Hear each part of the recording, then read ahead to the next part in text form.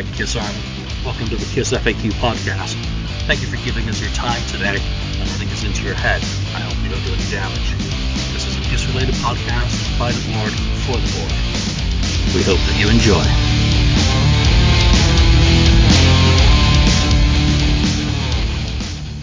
Welcome to the Kiss FAQ podcast. I'm one of your hosts who's in command today, Julian Gill, admin on the Kiss FAQ message board, and I am joined by St. Louis Kiss, Lonnie, Bag Boy, Alex, and Hello. Marcus Almighty, Mark.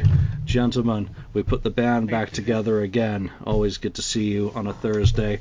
It's just like going down to the pub and buying a Diet Coke, and hanging out with some Kiss buddies and just talking about Kiss. Let's do some of the obvious news straight at the top.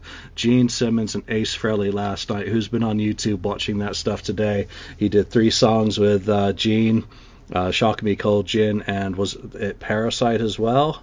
Yeah.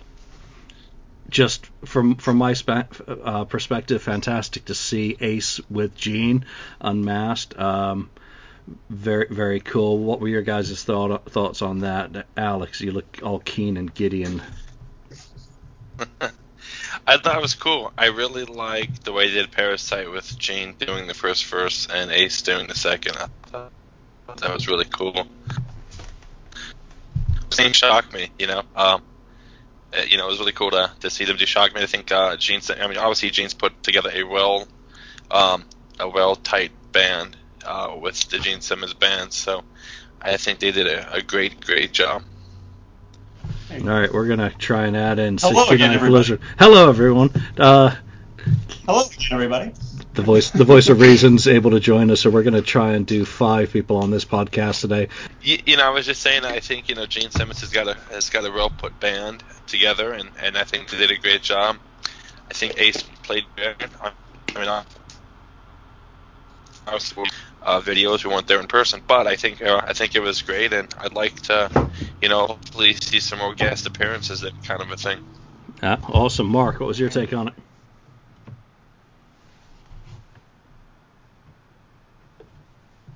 Oh shit, is it going to be one of those shows?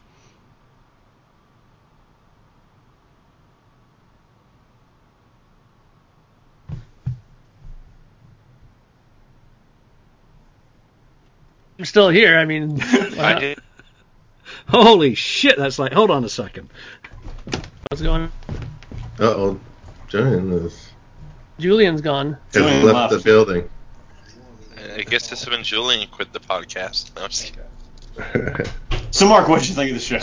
Well, I thought it was really good. I thought just Ace seemed a little shaky in little spots, but overall I thought it was a really good show. I thought it was well done, and I think it was kind of worth the hype, and I think that they did well, all things considered.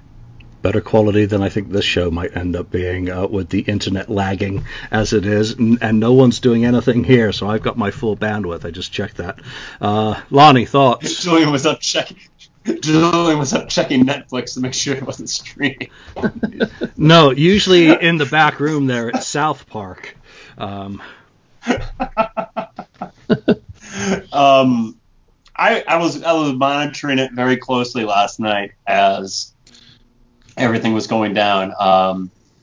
It's exciting. One of the more exciting events that's really happened in the Kiss world in the last several years. I mean, Ace Frehley and Gene Simmons playing together on stage for the first time in 16 years. I mean, that's historic. It really is.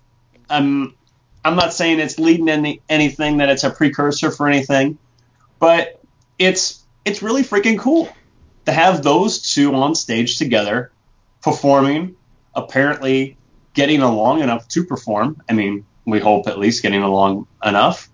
I think it's great. I think it's great for Gene. It's great exposure for Gene and his solo band and what Gene's doing with his box set. I think it's great for Ace.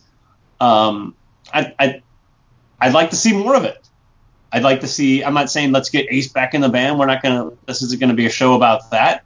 But I'd like to see more of Gene and Ace performing, more of Paul and Ace performing like they did on Ace's cover album. Ace's Twitter did stir the pot a little bit last night. I don't know if you guys saw that or not. Yeah. But Ace's Twitter let out a tweet saying sign everywhere a sign as things were going on. You know, I think just to stir it up a little bit, but it's fun and it's great. It's great for Kiss. It's great for Gene. It's great for Ace. It's great for everyone involved. So I'd like to see more of it. Yep, and that is not a Tesla song. Ken probably knows who the Correct. original act is, but I only know the Tesla version. I can't remember who they covered on that. Five man Acoustical Jam. electrical band. Acoustical Jam. Cool, But there you go. that's the name of the group though, the 5-man electrical band. Was it? Oh, was it? Okay. That's another band. Yeah. Okay. Yeah. Off Yeah. the 5-man Acoustical Jam Tesla album. There you go. So, whatever. All right. So, Ken, I can't remember now where the hell I was in this. So, had you given your input on the Gene Simmons stuff? You had. Okay. Yeah, Good. it was All right. okay. It was No, okay. I haven't, but Well, do.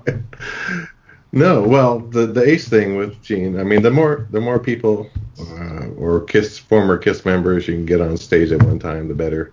It's great seeing them on stage together. You know, for the first time since I guess it was 2001 or whenever it is when Tommy took over. So it was cool. I watched the videos and it sounded great, and it's just a cool thing to see when you get those original members on stage together. I know we were, it's kind of one half of Kiss, right? It's kind of like Gene and Paul as one half of Kiss. It's no less Kiss than it's currently. You could have called it Kiss. Yeah. So there should have been a Kiss. Are you saying that there should have been a Kiss logo there behind them last night, and a little bit of pyro and makeup, and they could have dressed up a couple of guys in the band as people Tom could say no. What is this? Yes. People could say no, right? Gene Simmons you can't do that. Ace Frehley's Kiss. That's the other argument. And how can you call Gene and Paul Kiss when the other two original aren't there? So you get that argument. But yeah, it was great. Yeah, very, very fun. I think that's the key thing, that 2017 has turned out to be an amazing year in terms of everything that's occurring. Peter Criss solo performances, expo appearances, Ace on the road. Ace looked good as well. And to me, he looked a little bit like Mick Mars circa 1970, with his hair kind of flat. He looked good. They did a pre-show meet and greet with guys from Cheap Trick and Don Felder. So very fun. Let's move on to other stuff. Obviously, yesterday, if you were following anything, you might have seen we put an ad in the Village Voice. This is Robert Conte and myself celebrating Kiss's history with that newspaper, the ad that they placed looking for a guitarist in 1972. So final print edition of the Village Voice came out, and it's just a little homage to the band and to the Village Voice. All the ads that they ran in 1973, we did a little collage of those up in the top there. I wrote a silly little blurb. What did I say? The relationship between the Village Voice and Kiss dates back just 2 weeks before the band's debut at the Coventry. Blah, blah, blah. Find a copy of it if you really want to read my sentence. But it's just a salute to Kiss, New York City, and the Village Voice, which is going digital only. So people are already selling this free newspaper on eBay for $25 a pop. I've got a few copies coming in, but it's sick, the amount people are already charging. So if you can find a fan in New York City, work out a deal with them and do not pay anyone $25 for a copy of a free newspaper. There's got to be some way you can monetize this, Julian. No. I got a couple of copies. I got to give a shout out to Jonathan. He plays Paul Stanley, the Local Destroyer tribute band. He let me scan. He had original ads for a couple of these shows, and he let me scan those and more of the stuff. I actually posted a picture of me holding up one of the Diplomat ads from the paper, and it was like a holy shit moment, actually. I'm holding this, cool. From the real paper. And he had some other really neat stuff as well. So, Jonathan, thank you so much. When I do get a copy of The Voice, he's going to get one, obviously, for helping out. Make that add collage a cool thing. Let's talk about what we're here to talk about today, which is the anniversary. Make sure I hold this up the right way. Crazy Nights. And Crazy Nights. 30th anniversary of an album that I never thought that I would be interested in celebrating its 30th anniversary of, let alone its 5th, 7th, 19th, or whatever.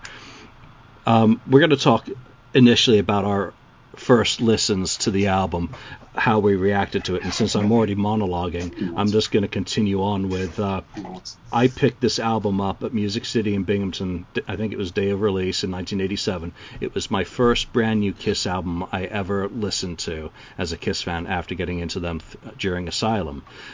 And I had a little red Walkman with me. I think I took the bus down there, and I put in the cassette tape, and Crazy Night starts, and my jaw just dropped. The sound, the style of the album, the everything about it was just not what I was expecting. And it didn't get much better for me for much of the album, so I was not a fan of Crazy Nights at all, probably for a good few years. I listened to it. There's a couple of songs on it which we'll talk about that I do like, but my initial impression of the album was not good. Ken, what about you? Well, when I first, I think I first heard Crazy Nights, the single, or saw the video. That was one of the first things I saw. I remember buying the single.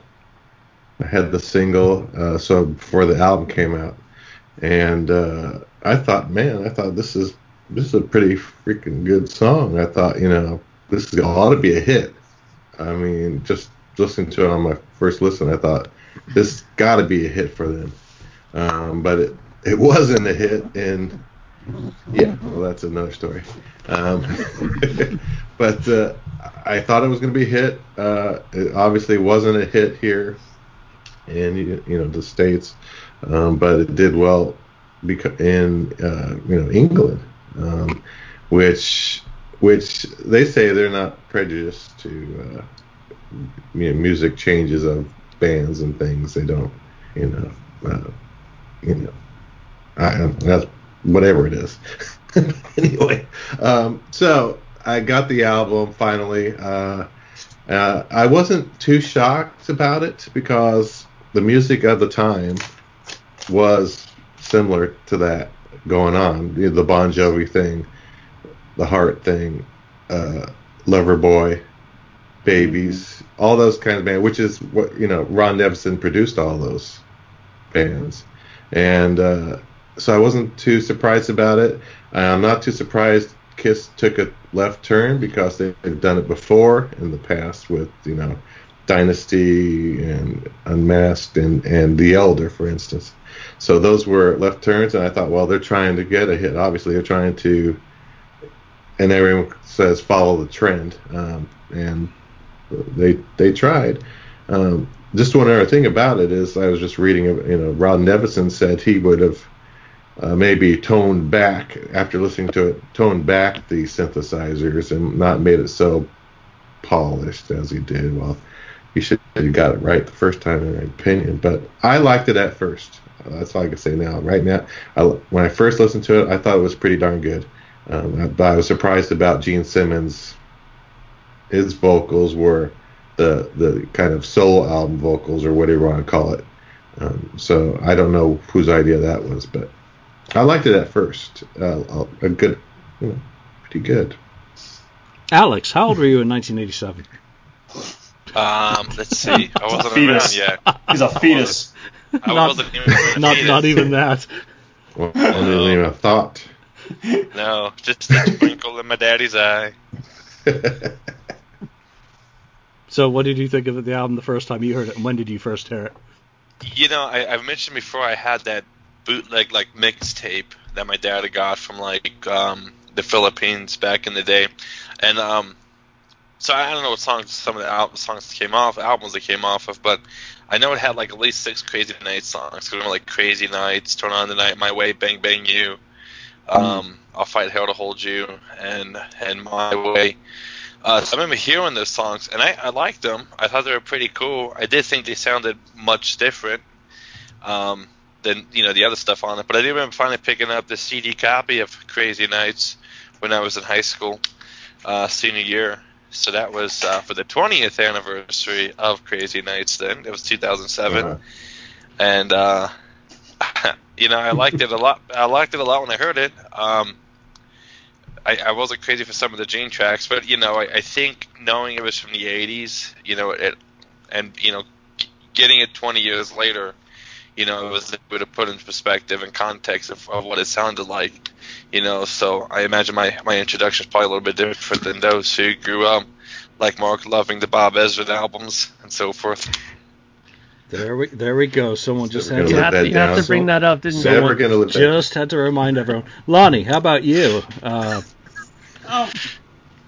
It's interesting because I figured I was 8 years old when Crazy Nights came out, and I'm not really up to date on everything that's happening. When you're that age, you just know you like Kiss when I'm that young. I know my brother has a couple of tapes and I have a tape, and that's really about it.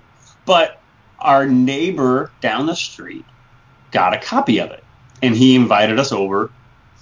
And I don't think he got it like the day it came out or something, but I remember it might have been late 87, maybe early 88 or something. I don't know. He got a copy of it. And we went over to his house and listened to it. And it was fun, it was good, and we did what every other kid did in that time frame. We didn't have it, but he had it, so we brought over a blank tape and he copied it for us. And we went home. No, we got this, and it was okay. It was okay, and I don't remember a whole lot about it at that age. But I guess I bought my own copy of it a few years later. I didn't go out and buy my own copy of it right away because I have no source of income, obviously, at that age. And if I want something, my mom and dad said, well, put it on your Christmas list or put it on your birthday list and we'll see what happens type thing. So I do remember getting it, I guess, when, you start to make your own money, cutting grass, whatever, when I'm 12 or 13. I finally got it on my own physical copy of it. And by that time it had waned a little bit. It was already dated a little bit by that point, by the time 91, 92 rolls around. But my early impressions of it were still good because it was competitive, like Ken said, with what was popular at the time. Poison was big. Bon Jovi was big. It was very competitive with what was popular. So in the moment, the first time I heard it as a young tyke, it was fine and it was good. Yeah, and Mark, just before I get you, I'd like to apologize to everyone for the quality of this show up to this point with any network lagging. I forgot to turn off my fucking Dropbox, and somehow it wants to sync up about 8 gigs of stuff right now. So, yeah, smart one, Mr. Gill. So, Mark, yes. What was your first encounter with Crazy Nights? And was it under duress, or did you leap willingly into the store and say, I want that album with the guy with the blue thong on the back cover? Yes. The funny thing is, I really didn't like this record when I first heard anything from it, because for the first while my introduction to it was actually the video to Reason to Live, and I was like, ugh. When I first saw that, I was like, what the heck is this? Because before, I was into a lot of the older stuff. That was what I was introduced to. And then I got into Asylum pretty heavily, which I really liked. And what actually made me want to go check it out was I was really, really into Ultimate Sin, right? And I thought that was a wicked record, and later on I found out that the same guy who did Ultimate Sin had done Crazy Nights. So I was like, okay, you know what? I'm going to go and grab it and check it out. And much to my disappointment, it didn't sound anything remotely as good as the Ultimate Sin to me, right? Because I was right into the whole Jakey Lee, and I loved his guitar playing and stuff like that. But I'll have to say, though, Crazy Nights as a record has substantially grown for me over the last couple of like 5 years or so. It's a record that I identify with one place on this planet, and that's California. Every time I've been there, it just seems like Crazy Nights is the perfect soundtrack for, you know, cruising around somewhere in California, whether it's Los Angeles or whatever. I just find that album really reminds me of that place. Like Dynasty reminds me of New York City. Crazy Nights reminds me of California, specifically of that kind of area. When I was going to those NAMM conventions, and I'd go get my rental car, I'd always bring Crazy Nights because it was just something that just connected with me in that area. Yeah, one thing I want to get out of the way immediately, and it's already been touched on, is that Crazy Nights was a hit in England. Reason to Live was a hit in England. Turn on the Night, did it go top 40? It was near the top 40 in England. So Crazy Nights hit. All of them did well there. I was out in England in both 87 and 88, and all I remember, you know, Liverpool, Penny Lane Records, freaking picture disc displays up behind the counter, and I didn't have enough money because I was buying Quiet Riot bootlegs and shit like that, and Wasp and all that stuff when I was out there. You know, and so there was just Kiss 12-inch singles. Kiss single, the first Kiss single I ever bought was Kiss's Reason to Live from England. It was the first, I think it was the first Kiss single released in that country in that format. So it was massive in England. Just inexplicable. It was on, what was it? I think one of the first performances was a video of Crazy Nights on the American version of Top of the Pops. So, again, it as an English guy, or, you know, I'll always be English even though I haven't lived there in many years, it's kind of one of those weird things that for my home country, this is the most popular Kiss album. It's almost a badge of shame in some ways, but also a badge of awesome. Finally, they did something in Britain that made the Now album at the end of the year. All the big hits get compiled onto one compilation at the end of the year, and you know, it's something to be proud of to a certain extent that in 1987 that Crazy Nights finally, you know, did something. But it had been building in England for years beforehand. I want to run through the tracks. I don't want to do a long what are your favorites. Just get some quick thoughts on each of the tracks, since there's 5 of us, so we can kind of power through these. Yep. Crazy Nights. Alex, start with you. You know, just word association, instant thoughts. Alex? Hello. Hello. It's frozen. Mayday. All right. Come in, Alex. Alex, we'll get back to you in a minute. Lonnie, let's go with you. Crazy Nights. The first thing I think of is the first time I heard it live when they played it back in 2010, when they came back and did that Shed tour in the summer, and it sounded great. I thought the current version of the band did a great job with that song live, and it's the only time I've ever heard the song live, obviously. And that's what I think about actually the first time whenever I hear it, and it's actually become a live version of that. It's actually become my go-to version of that because it's not so saturated with keyboards like it is on the album version. It's a fun song though, and when you are, I guess, 8 years old when I first heard it, or even when I was 12 years old when I went out and bought it, it's still a fun song, even though it's very dated with how it's produced. I wish that I've heard, you know, other stuff that sounds better than what ended up on the album, but I wish that a more raw version of that maybe would have been put on like the box set back in 2001 to really give us a taste of what some of these songs could have sounded like. And I think Crazy Nights is one of the songs that really suffered from the saturated production on this album. Yeah, I think as all fans can hope that one day that they put the demo that we've heard so much about so that we can all finally hear it would be wonderful. Ken, Crazy Nights.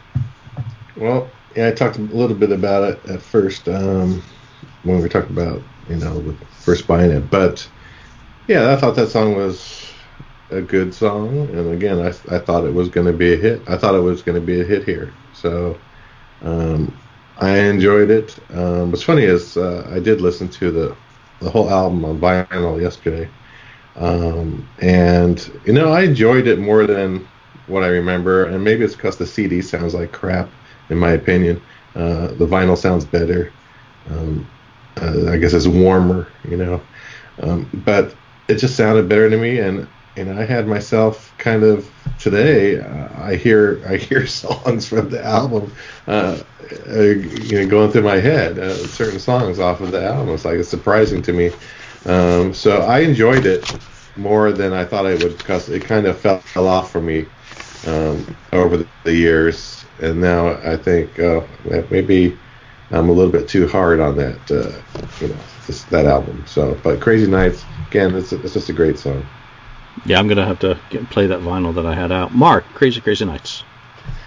Yeah, I've really grown to like that song a lot more, obviously, than before. I think it's a good opener.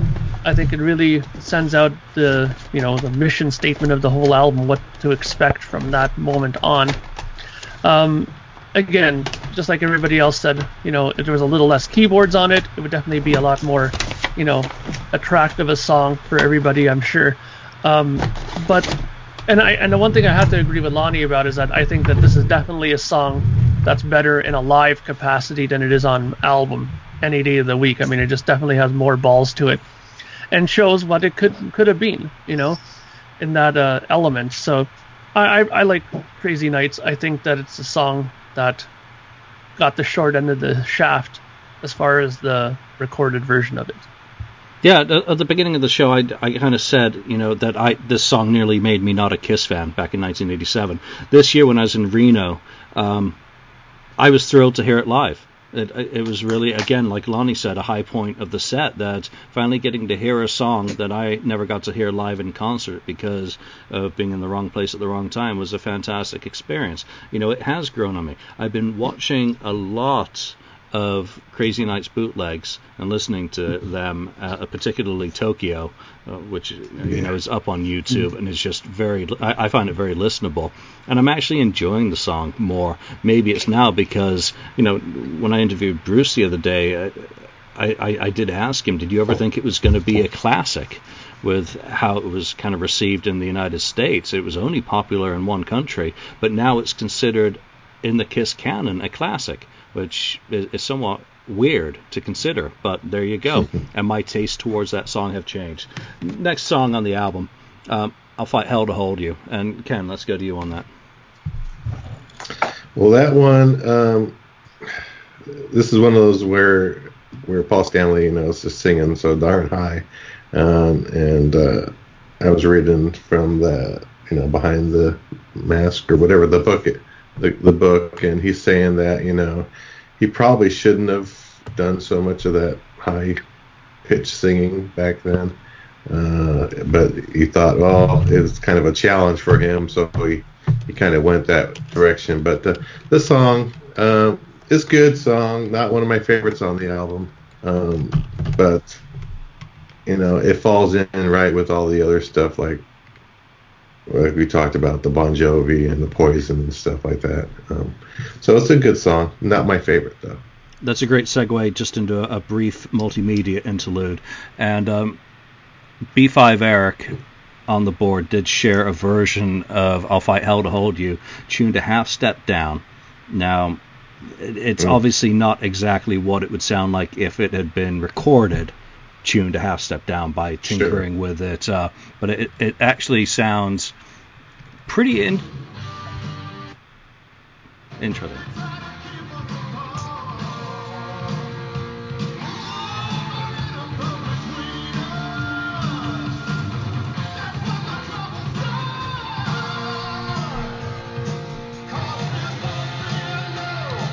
All right, so it comes across as more as just a powerful kind of rock song without Paul going far too stratospheric. Mark, I'll Fight Hell to Hold You. This is a song that I actually kind of like, to be honest with you. The high singing doesn't really bother me, to be honest with you. But I'll tell you one thing that I kind of realized about this record. You have your Creatures of the Night, where you kind of listen to it and say, that's Eric Carr's kind of record where he stands out and shines a lot. Then you have other records where you think Gene stands out really strongly and stuff like that. I think that this record is a really good standout record for Paul vocally. I think it would be wise to listen to what a vocalist can do when you don't have Pro Tools, at your beck and call, and listen to what kind of vocals this guy recorded, at this time. I think that this is his vocal album. This is the one where I think that he could pat himself on the back and say what a great job he did. And I mean, I just listened recently to that interview that Carl did with him talking about his vocals, and he said the same thing. He was going for broke. He was at his vocal kind of peak at that time, and he knew it, so he was able to go for these little extra high parts, and he knew he could do it. So it was almost like he was flexing his muscles vocally. So I kind of was, I'm impressed with that. I mean, it's like when a guitar player shows off his licks and he's really good and he's at that zone where he knows that he can pretty much play anything. I think Paul was there vocally. Yeah, good points. Lonnie. Mm-hmm.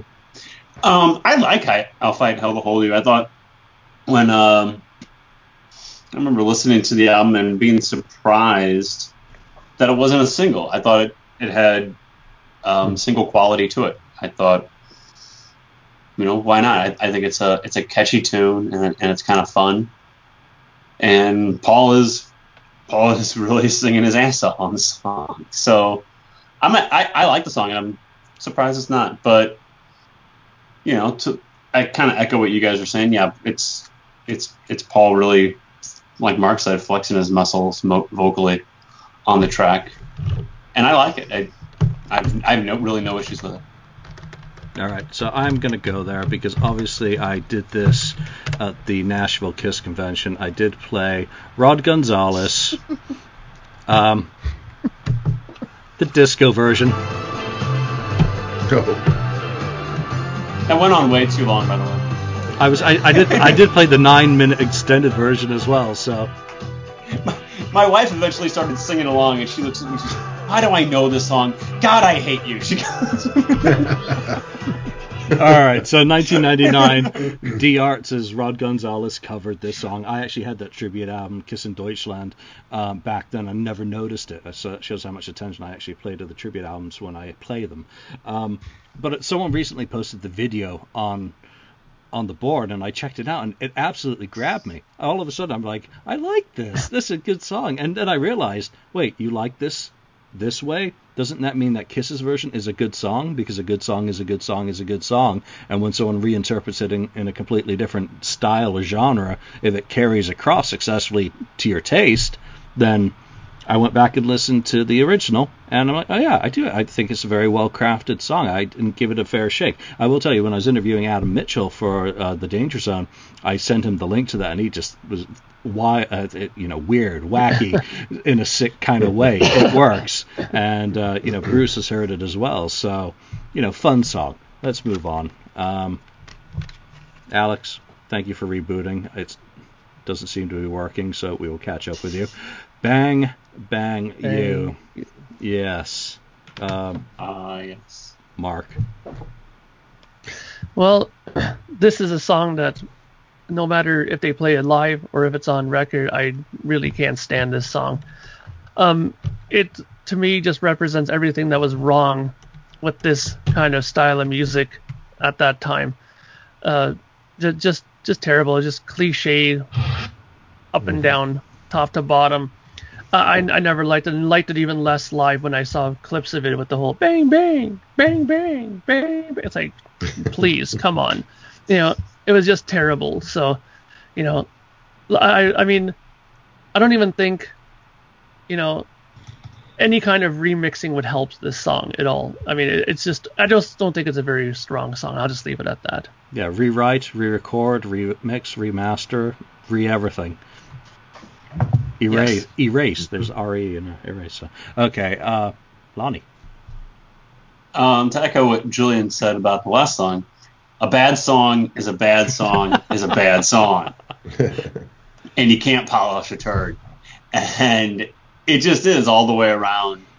It's a little embarrassing, to try to very noticeably squeeze Love Gun into the lyrics Yeah. You know, you're trying too hard. It's like a guy who's trying to joke around. You know, who's trying too hard. You're trying too hard to fit in cliches, and you know, it really should be like a Gene song. It's so full of cliches, and that's the way Gene really writes. It's actually surprising that a song that's so full of nonsense is actually a Paul Stanley song.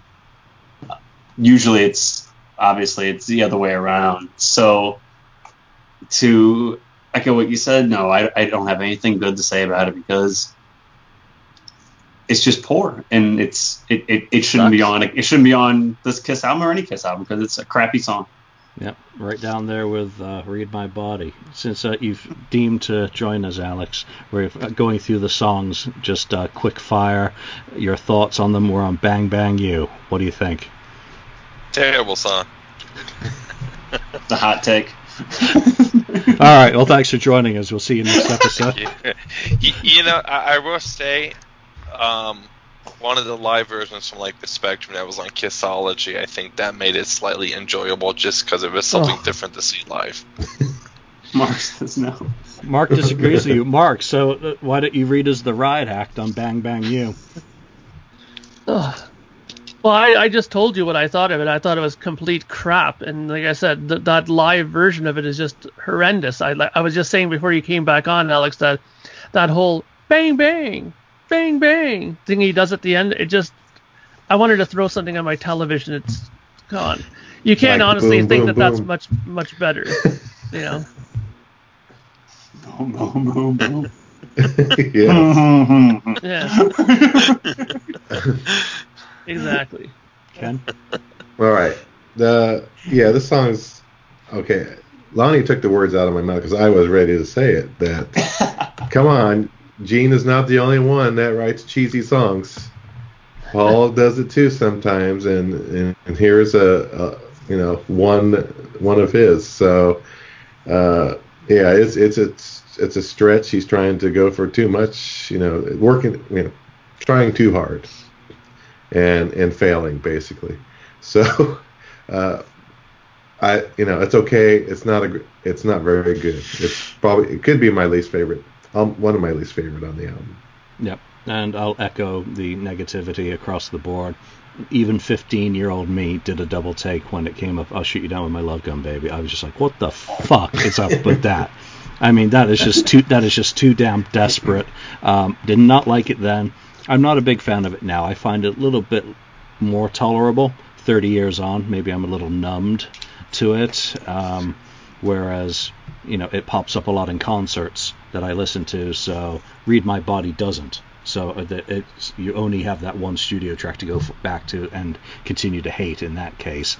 No. Again, I did not like that back in the day either. It's only since listening to and watching all these bootlegs where you see the kind of the drum solo and then the jam and then the Bruce doing an extended version of the intro into the song and letting him fly, that I really appreciated more musically now of Kiss trying to be kind of that speed metal band in their own Kiss style. Whether or not it's that successful, I think musically it's a very enjoyable song to watch being performed, particularly Eric and Bruce, rather than anything to do with Gene singing and lyrically going on. Mark, I'll go straight back to you on there for your opinion. Yeah, I mean, once again, this is one of these things where I heard it on the album and was kind of, a little surprised to hear a little bit of a guitar solo thing there at the top. But when I saw the live footage of it, that's where it kind of grew in stature for me because, being a guitar player, you can't help but be kind of, impressed by those kind of things. I mean, I really think Bruce Kulick is a fantastic guitar player. He's always been my favorite member of Kiss. So I've always, had a soft spot for that song because of that. I thought that he was a really strong performer in that song. And like you said, the weakest part of that song, I think, is Gene singing. And, if that would have been more an instrumental, even, it would have probably been more enjoyable than anything to do with Gene singing in it. I think the main strength of that song is the guitar playing and Eric's drumming on that. So that's how I kind of view it. Yeah, and that's what Bruce told me in the interview. Again, Eric's double bass and Eddie Van Halen, style guitar, just comes together in Kiss. Ken. Yeah, when I first heard it, I thought it was kind of cool, and then I didn't care for it for a while, and then I heard it yesterday, and I thought, it's not bad, it's pretty good. Though I think they should have put this song I would have put it at the end of the album. Would have made it the last song, not because it's bad, because I think it's because it's different. It kind of sticks out to me like a sore thumb on the album. Doesn't really match anything else on the album. Though I do love, Bruce's guitar playing is just fantastic, and Eric Carr and all. Like Mark said, he was saying he doesn't like Gene singing. Well, I think they probably should have just put it on the end and made it an instrumental instead, and that would have been probably a great little ripping tune at the end to go out on. So that's what I would have done. But it's still, I'm okay with it. It's pretty good. And stunningly, it was the B-side to the Crazy Night single. So, Alex, no. There you go. Is it a yes, a maybe, or a no? It's a pause. It's a Frozen. Yes. No. Oh, there you go. No. There he is. No. The intro is cool, and I was actually just watching the Budokan show before we did this podcast, and Bruce's stuff was great at the beginning, but after the little intro, it's just no, not doing it for me. Okay. I think like we at the end of the album, kind of reminds me of like Boomerang at the end of Hot in the Shade, just kind of like out there left field. Yeah. Or as Anthrax would have said in 1987, not, right? Lonnie. I agree with what Ken and Mark were saying, that it really showcases the talents of Bruce and Eric in the band at the time. And Gene's lyrics kind of ruined the song for me, actually. So I hadn't thought about the song being an instrumental, but that's a unique idea. It shows off how talented Bruce and Eric were, and how lucky Gene and Paul were to have them carry them through the 80s, especially with what they brought in that time frame, with how Eddie Van Halen guitars type playing was very popular, and Bruce could really showcase his talents if put on the spot. But the song itself, I could really take it or leave it, but I do appreciate the talents of Eric and Bruce being shown off, and not being just a Gene and Paul show, per se. Yeah, that's a really good point about instrumental, and if they did do a deluxe edition, I would love an instrumental version of it now that you guys have suggested it, just because it'd be great to hear the full flight of kind of power Kiss. Alex, we'll go back to you before you freeze out on us for Hell or High Water, which is, of course, Gene Simmons and I think Bruce co-write. Yeah, so Gene and Bruce get together on that. What do you think of that song?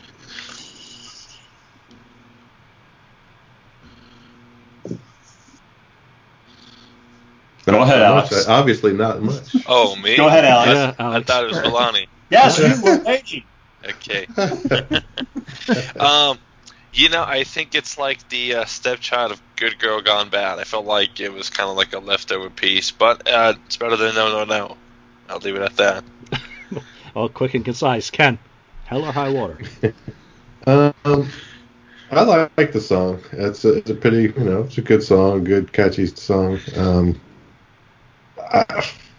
Nothing bad about it, except, like I said, the vocals for Gene on this album are, they're all toned down, and I'd rather have him in his, demon voice, I guess you could call it. I know when I was also looking back at the book, Gene gave it 2 stars. This album, he gives it 2 stars. He doesn't like it because it's too poppy. And I think Ron Nevison also said that Gene was worried about it not being enough crunch in the guitars and so on the album. So yeah, I like the song. I think it's a well written song. It's a good song. It's catchy. I like it. It's not my favorite song on the album, but I like it. Okay. So I was told in one of my interviews for the Danger Zone feature that I'm doing that Gene was cowering in the corner while this album was being mixed, and very unhappy by the sound. Tell by the vocals. I'm making it very clear. But Hell or High Water is one of my favorite Gene vocals from the Unmasked era, of where he was actually singing in a voice that was not Cookie Monster, it was not angry, unholy, esque. It was, almost that you're getting a 78 kind of Gene vocal phrasing singing, which what I think is a pretty darn good song. So if I'm going to pick a good Gene song from the 1980s, this will always be in my list, and from the Unmasked era, of course. Mark, Hell or High Water. Yeah, surprisingly enough, I don't really mind this song, to be quite honest, and I think that, as I mentioned before, this album kind of has a soft spot for me for certain reasons, and I think that Gene sings pretty good on this. I don't mind his voice on this record, and I don't actually mind many of the songs that he's done on this record, and for the exception of No No No, I think that the other songs that he's done on here are pretty decent, actually. It's surprising, considering how checked out everybody said he was at this point, and I'm not that I don't believe that.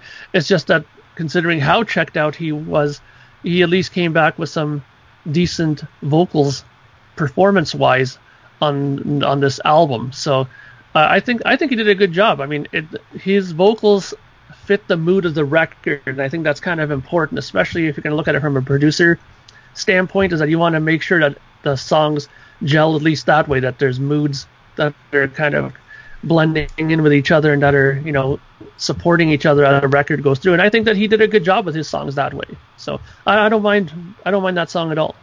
I don't know if I don't mind that song at all is a very high vote of confidence in it, but I think when it comes to describing a lot of Gene songs in the 1980s, that's probably as good as it's going to get. So yeah, it's not a raving review. So Lonnie, I don't mind it. Lonnie, well, you know what I mean. Lonnie, do you not 5 mind out of it? 7. Can you tolerate it? What do you think of it? I can tolerate it. It's okay. I don't hate it. It's actually kind of catchy. I kind of enjoy it. It's a song that you can hear. That I don't go back and listen to Crazy Nights all the time, to be completely honest. But when you do listen to Crazy Nights, or you listen to Hell or High Water, it's a song that maybe sticks with you, and you catch yourself singing it a couple hours later, because it is fun, and it fits. You got to put yourself into a time capsule in the 1987 with these songs, and it was popular with what was coming out. If you listen to what other quote unquote, if you want to call it hard rock, if you even want to call it hard rock, but what rock bands were doing at the time, it fits into that genre, and catchy Bon Jovi-esque songs were the rage, and this fits right in, and Gene did a good job of fitting into that mold. Whether you said he was cowering in the corner because he hated it, but it's a Gene Simmons. It's a really like a perfect Gene Simmons 80s-esque song, because it's not hateful in that, it's more poppy and more "I'm gonna love you" type of stuff, and it's fun. It's a fun song. It's one of actually my more enjoyable songs on the album. No, great. My Way, and I'll hop in first on this one. When it comes to Paul's stratospheric vocals on this album, this is the one where I really find that they work. And I love the anthemic nature of this song. It's so positive and like affirming.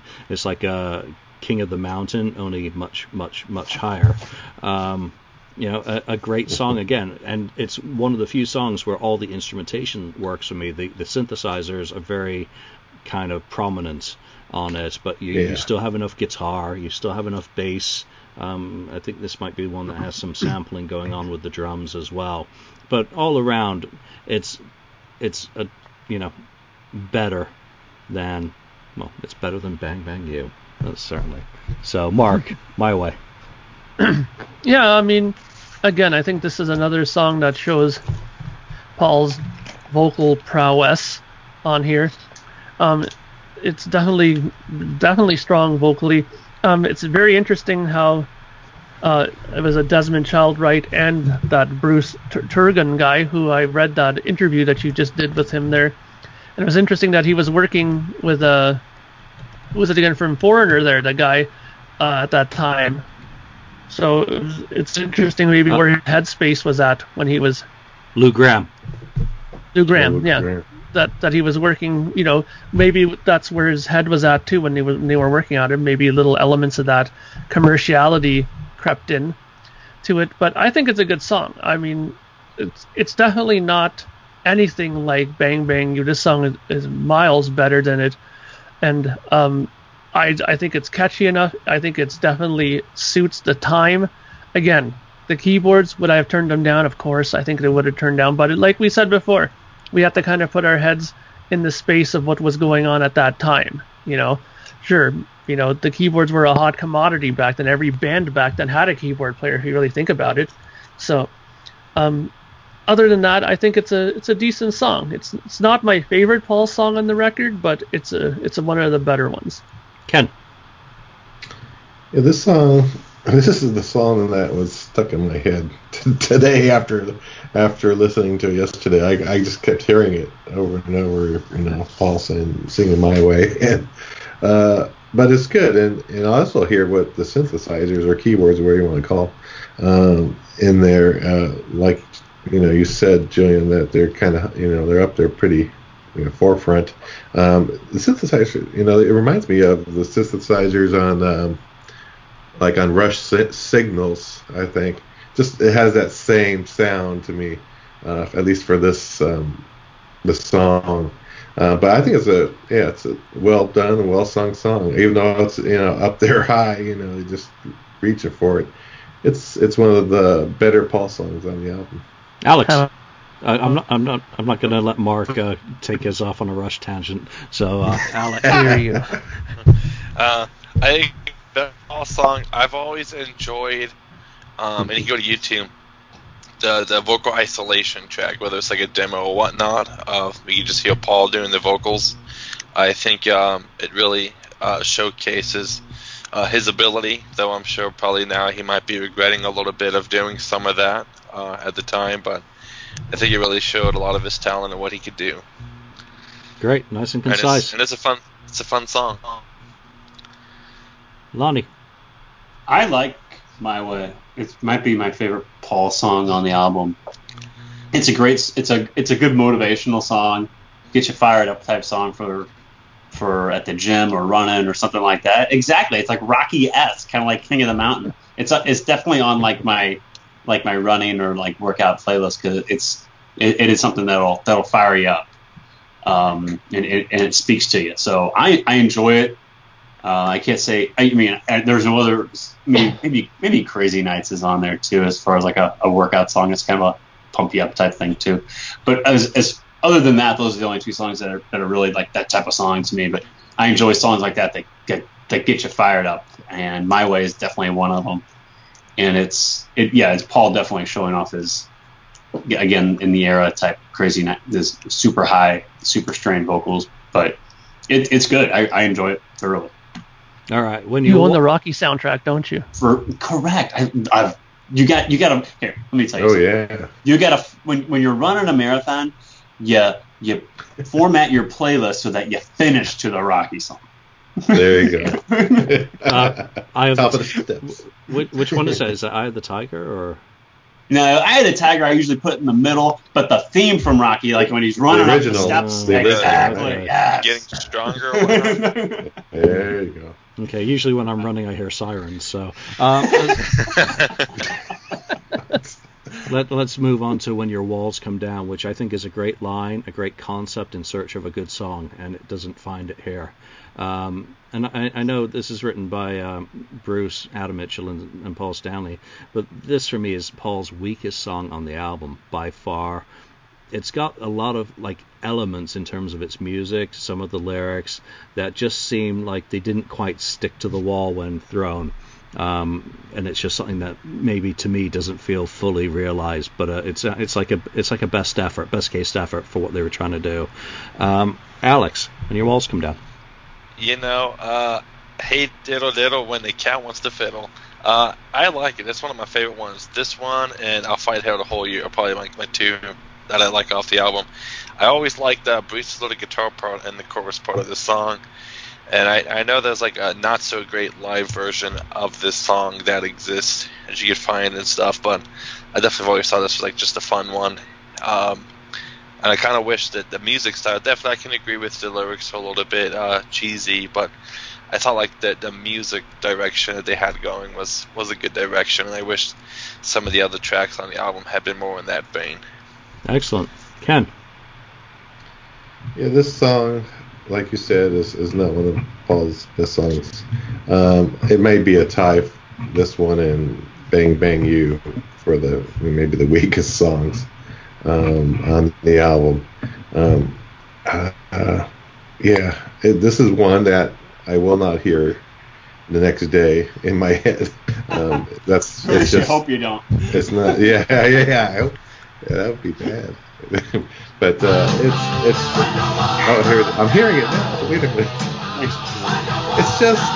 It sounds generic, like any other band would be doing that at that time period. Nothing original really about it. It's just. Yeah, I don't want to even listen to it again. So. Yep. Yeah, if I want to listen to Dross like that, I'll put on Poison's got the cat dragged in. But at least, yeah. Mark. Yeah, I mean, I gotta echo pretty much everything you guys said. I mean, it's probably his weakest song on the record, and even with as good as how he sings on this record, stand out to me. It's very, very generic. It's very much like they actually thought about making a Poison-ish kind of song, something that is along those tracks, and it could have been left off easily off this record. I think they could have did well of not even have put it on and replaced it with something better like Sword and Stone or something instead. Great point. Imagine that. So, Lonnie, let's get your thoughts on When Your Walls Come Down. That's a great point. Yeah, and then we'll take a quick segue into Sword and Stone. That's a great point, Mark, and I'm glad you brought that up, because how a song like this makes the cut, and a song like Sword and Stone, and Hide Your Heart for that matter, don't make the cut on this record, is really mind-boggling. Because I put this song right in the same category that Bang Bang You. I'm not really bringing anything new to the conversation other than, I'm agreeing with everything you guys are saying, that When Your Walls Come Down, it's just like Bang Bang You. It seems very carbon copied of what every other band was doing at the time. There's nothing special about it. But, Hide Your Heart and Sword and Stone are good songs, and this makes the cut. It really makes you scratch your head to what they were thinking, what Paul and what Ron Nevison were thinking at the time. That really the song selection is just baffling. Yeah, and one thing that I get out of the interviews and doing some of the research for Danger Zone is, January 1987 in Billboard magazine, there's a news blurb that Sword and Stone has been given to Loverboy, which of course they never record it. They do an album that year, but they don't do it. And Paul Dean does eventually release his version on hardcore in, I think, 1989, maybe 88, 89. So I can understand it being kind of promised to another act and them not doing it, just as it in Hide Your Heart was picked up by just about every band in Hollywood. Yeah. Molly Hatchet, Ace, Bonnie Tyler. Yeah. And someone else. Robin Beck, was it? Or am I misremembering? But whatever. So back then when he was doing his publishing tapes, I can understand how it might have been reserved. And then Ron might have said, well, if it's reserved for someone else, do we really want to do it? And at that time, you can see it being left off. I mean, Bruce would probably take issue with that and say, well, if Ron didn't like it, that's just a good, valid excuse, which, you can kind of see it from that point. But Sword and Stone, just like It's My Life, is the missed quintessential 1980s Kiss anthem that we never got. And we can't be revisionist and never say what it might have been. So... who's next on When Your Walls Come Down? Or are we done with that? No, that's it. All right. So Yeah, Reason to Live. Reason to Live, which I adore to this day. I thought Paul Stanley's ballads got stronger and stronger through the 80s, and he just hit it out of the park every time he sat down to write a power ballad. And this one with Desmond Child, number 33 in the UK, so a strong top 40 single there, 64 in the US. A flop. Great video. And of course, he, as you can read in Face the Music, he got to drive away with a Porsche because Gene was trying to make him happy. So, Lonnie, let's go to you on that. It's pretty much a standard in the 80s. You had to have a strong power ballad. All the bands were doing it, whether you're Motley Crue, whether you're Poison, Cinderella. Cinderella. Everybody had to have the power ballad, and that became the formula when you release an album. Even that you had to have your main lead single, and then your second single was your power ballad, and then your third single was back to a rock track. So Kiss, again, with Crazy Nights, was really following the formula of what was popular. And unfortunately, Reason to Live didn't have the takeoff power that I think it should have. I think it's a good song. It's really a great song. But, I think, too, part of it was Kiss in 87, and there are other up-and-coming bands.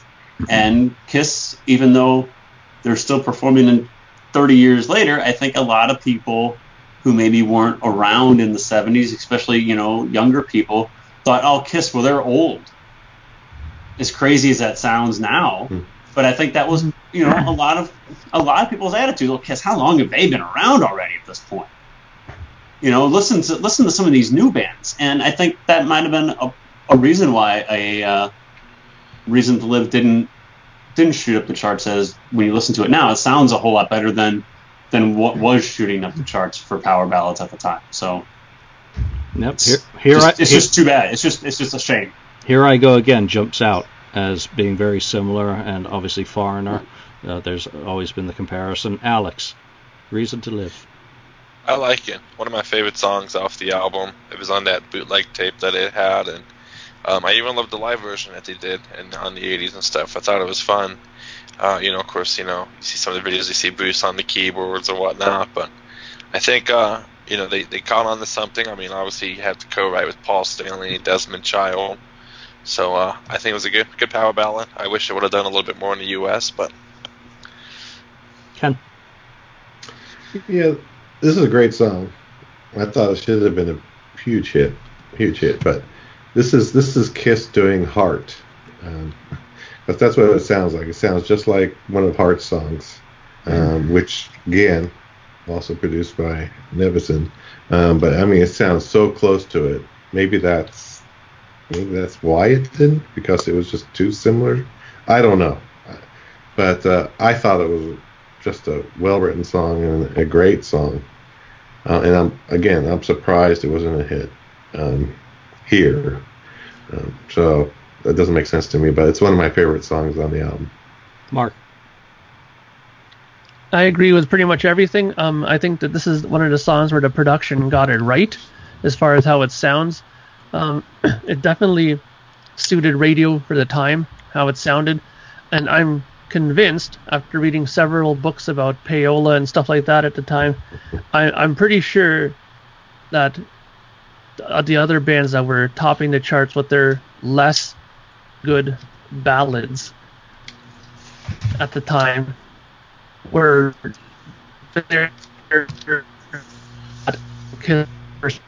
and I just think that songs that were not as good got in better spots because of that, and they should have been in a better position, and they just simply weren't.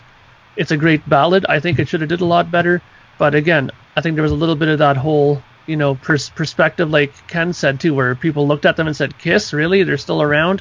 And people were more interested in hearing what the latest Poison or Cinderella ballad was than Kiss at that time. I can guarantee you that. So, but bands like Whitesnake also lucked out as well. But don't forget, they had a lot of that helping them out as well, because that record didn't start off so fantastic either. But then all of a sudden, boom, 12 million sales later. Don't think there wasn't a little bit of a push monetarily going on for that record to break. So maybe Kiss management should have thought about that too. So Yeah, I'm sure Tawny Katane in the videos had nothing to do with Whitesnake's Well, success. of course, too. But I'm talking about radio. So why don't you take us straight into Good Girl Gone Bad, because I only have one sentence to say about that song. A great line in search of a good song, and this is not a good song. It's garbage. Doesn't work for me on any level. Mark. Yeah, it's my least favorite. Well, not least favorite. No is my least favorite, but this is pretty close to being my also least favorite song that Gene does on the album. Again, I don't think it has anything to do with his singing. I think that he sings decently well, but it's just not a good song, like lyrically and musically. It's a bit weak. But again, I think that overall, the singing done by both Paul and Gene on this record is pretty good. I was very, very impressed with that in retrospect. Ken. Yeah, I mean, when I first heard this, I thought it was pretty good. Now I don't like it as much as I used to, I guess. It's good. Like Mark said, though, it's probably my least favorite Gene song on the album of his songs. But it's okay. I'm not, think it's great, and I don't think it's horrible. It's just kind of in the middle. Alex. I like it. My favorite Gene song off the album. The best one. The only one that survived the album, in my opinion. Hey, great. Good. Lonnie. Yeah, it doesn't do it for me. It's I think Julian hits it on the head where he says, I think Gene likes to come up with a good idea or a good title for a song, like Christine 16, for example, but it worked.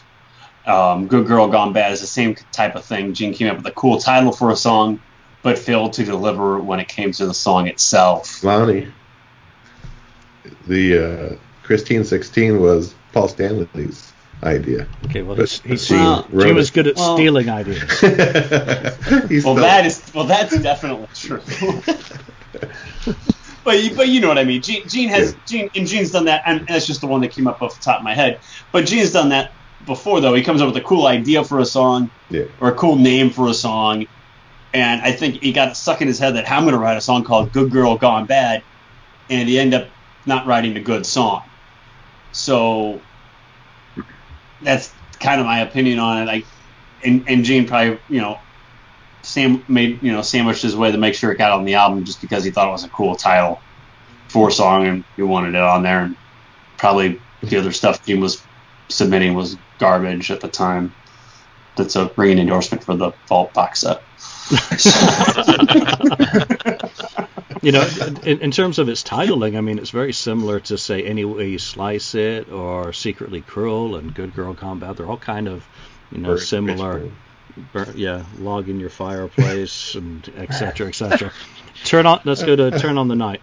And in retrospect, I believe if they had let off the album with Turn on the Night, and that was the first song you heard, I would, in particular, have had a more positive reaction to the rest of the album. Because to me, Turn on the Night is just pure pop perfection. It's a fantastic song, great tempo, great lyrics. Well, there are some parts that are pretty lame looking back, 30 years later, but love the song, love it to this day, love the video, love everything about it. Lonnie, straight back to you. Very catchy, great song. It's another type of song. It goes back to that era. Another type of song that when you listen to it, you'll catch yourself singing it the next day. It's fun. It's catchy. It's very 80s-esque. And Kiss did a great job of capturing that vibe and that feeling on the song. And I wish we would have heard more of it. Absolutely. But unfortunately, we didn't get a whole lot after. So, Alex. It's a shame. I like it a lot. I agree. I wish it should have been in the set list. I think it was a great version of when Bruce did like a show and he found on YouTube where they did like Crazy Nights and they go and they Turn on the Night. And I think like, oh man, like missed opportunity for if Kiss had done it live. Like that would have been a great 1-2 punch for the Crazy Nights tour. Crazy Nights and this song. So good song, music video. Kind of funny with some of the animations, but it was the 80s, so. There you go. Ken. Yeah, I agree with you, Julian, that, I was going to say, this should have been the lead-off single, in my opinion. and like you said, starting the album would have been perfectly fine. They could have started side 2 of the vinyl, for instance, with Crazy Nights. Done it that way. 2 great lead-offs for each side.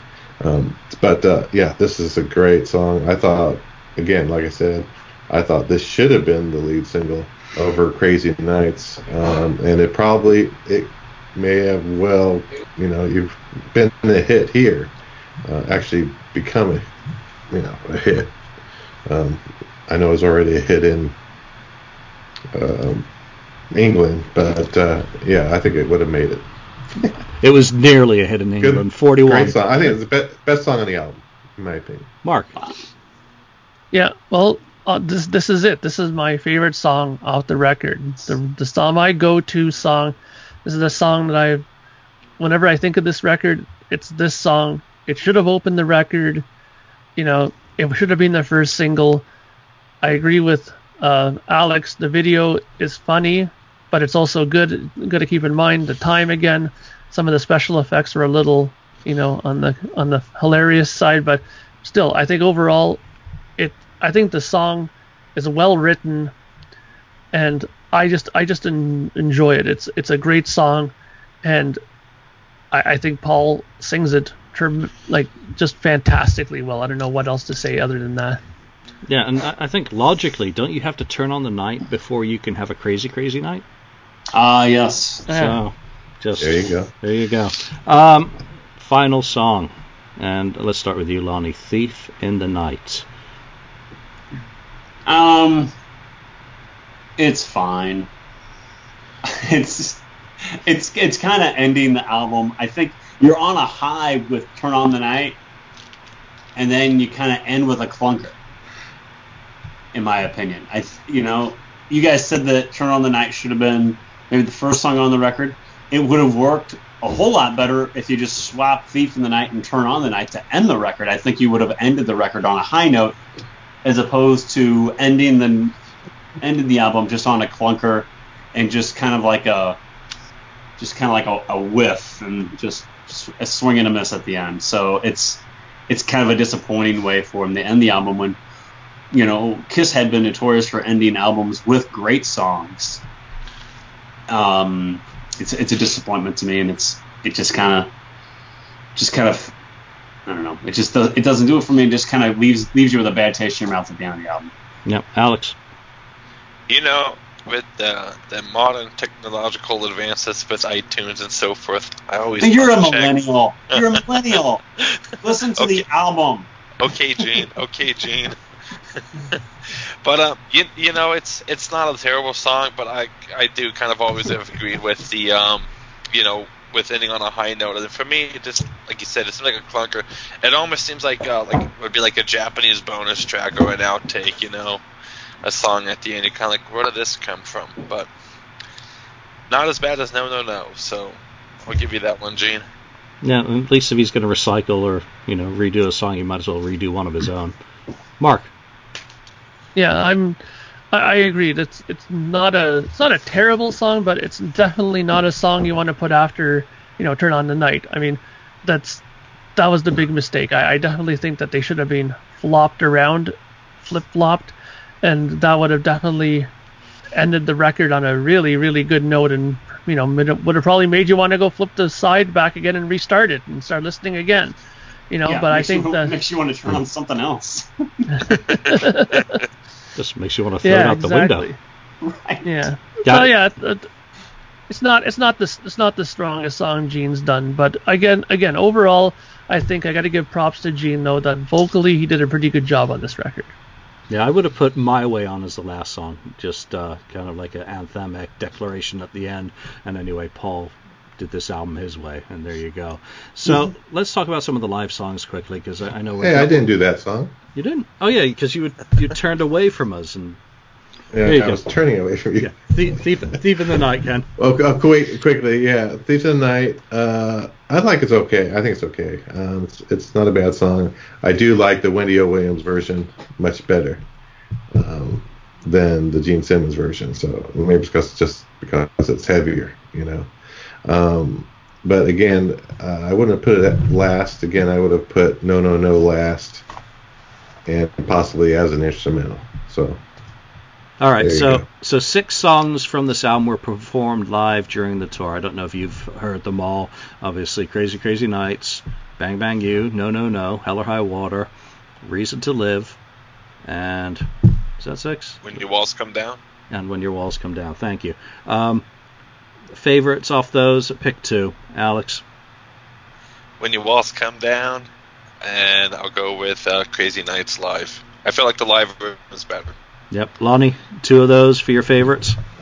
Oh, gosh. Crazy Crazy Nights and Hell or High Water. Okay, I get to say ditto, even though Hell or High Water was just like a dead zone in concert. I know, but I still like the song. I still like the song, and I like the performance. It was a shame it couldn't get a little bit more reaction out of the crowd. Mark? Well, for me, it's going to be Crazy Nights and No No No. I just love that live version of No No No. Ken, I won't forget you this time. Your mic is off. Hello. So you didn't forget me, and I turned my mic off. Figures. Anyway, I'm gonna agree with Mark on that. Nice. Okay, videos. Videos were obviously shot for Crazy Crazy Nights, Reason to Live, and Turn on the Night.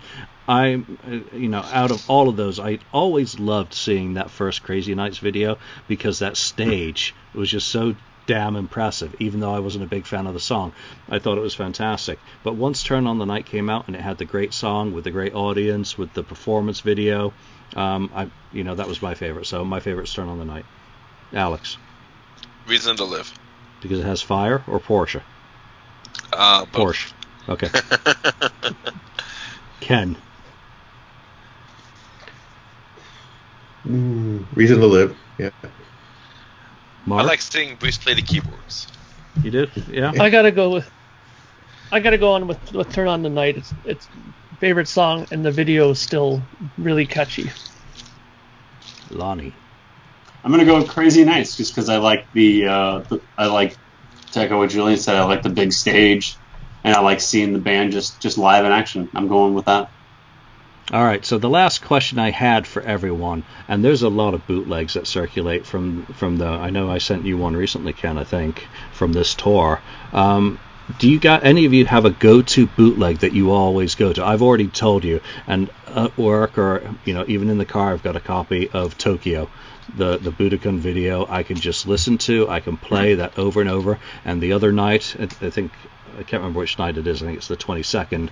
Also have just fantastic. The performance is great, even though Gary Corbett was not on that tour to play keyboards.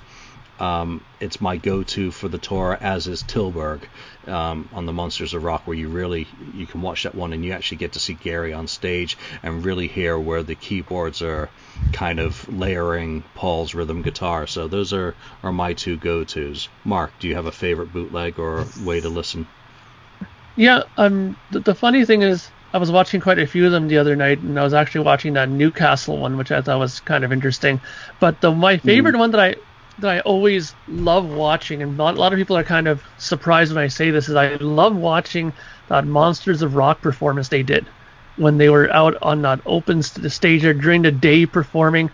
I love that, and you could tell they were like a middle band then, because you even see Gene running there and pulling the monitors back, readjusting them on stage because they were all over the place, and it's just something about the vibe of that whole show I really loved on that too. And they had that back angle of Eric Carr when he was playing, Tears Are Falling and stuff like that, and I really loved that show. I thought that it showed them kind of wanting to be back on top again, I thought. Yep. So that I believe is Tilburg, the one that circulates. So you can see that on YouTube. Ken? Yeah, I go to the Japan one. Always seem to go to that one because I don't know. I mean, again, I saw them live. in San Francisco, and it was the worst Kiss show I've had ever seen. But the Japan was a lot better, which is fortunate. But the actual, it was just lackluster. I think Japan, they play a longer set too, I believe. They did. So, with more classics in it as well. Strutter was back. Yeah, and that's probably part of the problem with that show that I saw in San Francisco. But yeah, Japan is the one. Yep. Lonnie? I'm going to echo what Ken said. I was going to say Japan also. It's good quality. It's a good, watch or listen.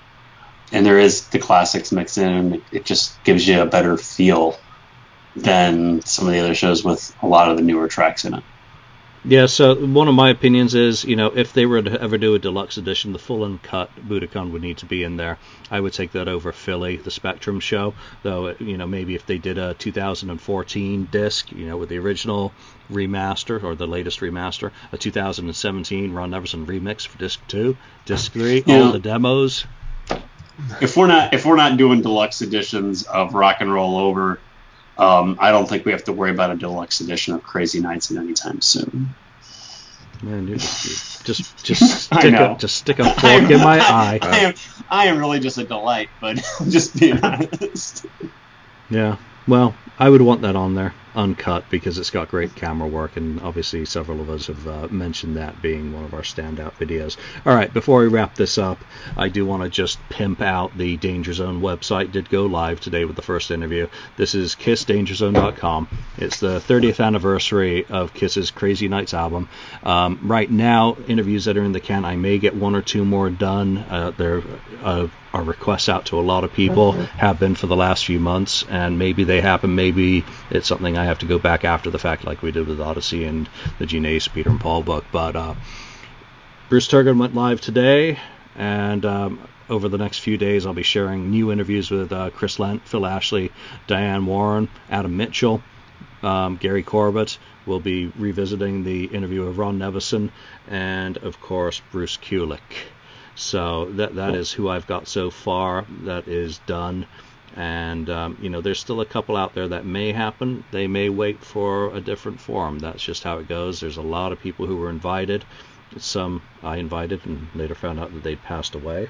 But the internet's forever, so you don't necessarily know that when you find an email address. So come on over to KissDangerZone.com. I'm putting up a lot of multimedia to support these. The video today was the time-adjusted My Way demo.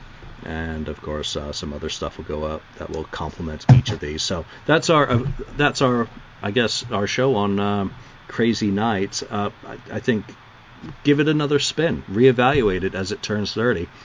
Give it a chance. It's one that has sat for a lot of fans kind of in the nether regions of their storage units that they just don't go to very often. If Crazy Nights can be performed in makeup by the current lineup and feel like a Kiss classic to some of us, you're fine to disagree with us, but go give the whole album a spin and see where it sits for you in 2017. It was a grand idea to try and go a little bit more accessible, pop-friendly, a wider audience. But like The Elder, like the solo albums, and some of the other experiments in their career, it didn't quite live up to expectations. So, from Alex, from Lonnie, from Mark, Ken, and myself, we thank you for listening. Let us know what you think on any of the places that you listen to this. Let us know your favorite songs, your least, your favorite bootlegs, and whatnot. And we'll see you next time. Thanks for spending time listening to the Kiss FAQ podcast today. All sales are final. There are no refunds. If you'd like, look us up on Facebook or come over to the Kiss FAQ message board and discuss the topic we broadcast today.